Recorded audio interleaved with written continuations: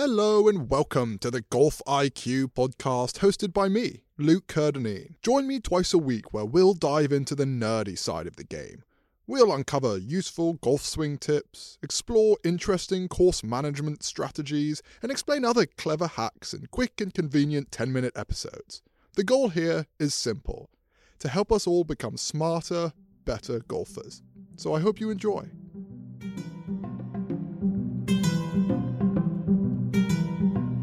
Drew, we're going to be talking about putting grips today, but not just one putting grip. Potentially not even two putting grips, if you want to get really fancy. We're talking about multiple putting grips at the same time. Each putting grip has its own pros and cons. So can you utilize all of the pros and none of the cons? This is some galaxy brain stuff we're talking about. You thought you were tuning into a podcast about putting grips, but really, we're going to blow it all open today in just 10 minutes. So what do we got? This was your idea to sail us into the sunset here. Well, a friend was mentioning this to me recently, and it's something that you've seen some players try over the years. I think Lydia Ko would be the most prominent example. And the basis is, players who use a conventional, putting grip on longer putts, mid-range and longer putts, and then they switch to cross-handed, or typically cross-handed or the claw, an alternative method inside 10 or 15 feet. And the whole idea is simply, your feel with a conventional stroke is going to be best from mid to long range. Yeah. But it sometimes can break down from short range. Yeah, and it's a really interesting point. So Heath Tagala on tour does this too. He uses both left hand low and conventional putting grips during his round, and he just kind of feels it. Sometimes he does it on breaking putts too. So he'll use conventional, so right hand low on left to right putts and left hand low on right to left putts. Did I just repeat myself? Whatever. No, it makes a lot of sense. Yeah, exactly. Because he's like counteracting a tendency. And I think it's an important point because basically your priorities change on different putts. Basically anything outside of 10 feet? It's just about trying to get it in It's distance control. I mean, it's accurate. You're not going to miss strike your putt so drastic that you're going to be 6-7 feet off just because of your face angle. Right. Maybe you misread it, but distance control is really what you're trying to dial in. Right, exactly. So you don't need to obviously you always want to get your ball started on the correct line ideally, but really it's speed is king from that range. So a certain putting grip that will maybe release some tension, that will give you a little more feel. For a lot of players, the feel is in their trail hand too, their right hand, if you're a right-handed golfer. That's a great point. And so that really prioritizes the conventional grip. The right hand is going to be controlling a lot of the feel. Yeah, because a little push or pull from 30-something feet isn't going to kill you, but a rush of blood to the hand is. Absolutely. And vice versa. From short range, this is where speed is obviously important still, but this is line. You need to hit your ball on your intended line. This is where maybe locking out some of that movement in your wrists with a different putting grip could be really handy. Left hand low is pretty good for that, right? Absolutely. I looked into last month the statistics of golfers on the PGA Tour who use these various grips, cross-handed, conventional, etc. And I looked at 3 different stats: putting from 4 to 8 feet, 3-putt avoidance, which would be a possible indicator of distance control, and then overall strokes gained putting. Yeah. And the cross-handed, the players who used it cross-handed were the best of all of the techniques from 4 to 8 feet. So interesting. They were the best rank on the PGA Tour. Yeah, so interesting. But conversely, they were among the worst. It was one of the worst putting styles for 3-putt avoidance, which kind of speaks to this. Cross-handed, claw, etc. These alternative techniques may not be the best at feel from long distance, but they are the best if you're trying to make more 10, 5, foot or short putts. So it's interesting too, because when you think about left hand low, your right hand is obviously higher up the grip than your left hand. And so what ends up happening is that any movement in your right hand is kind of governed by your left hand, right? If you try to forward press really hard, your left hand is there as a kind of obstacle to stop it. Whereas that's not the case when it's conventional. So that just means that you're just a little more locked in, I think. And try it. You'll feel your shoulders are encouraged more to move and control the stroke when you're cross-handed versus conventional stroke. because you're locked in. You're sort of taking the hands a little more out of it. And so one putting grip that I've been excited to reveal this to you.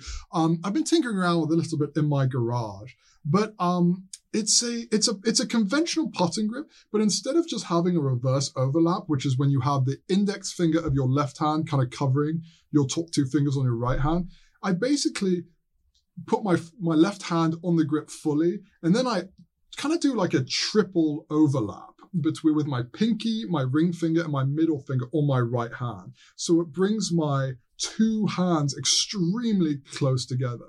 It's kind of a variation of Andrew Landry putting grip. He's a PGA Tour player.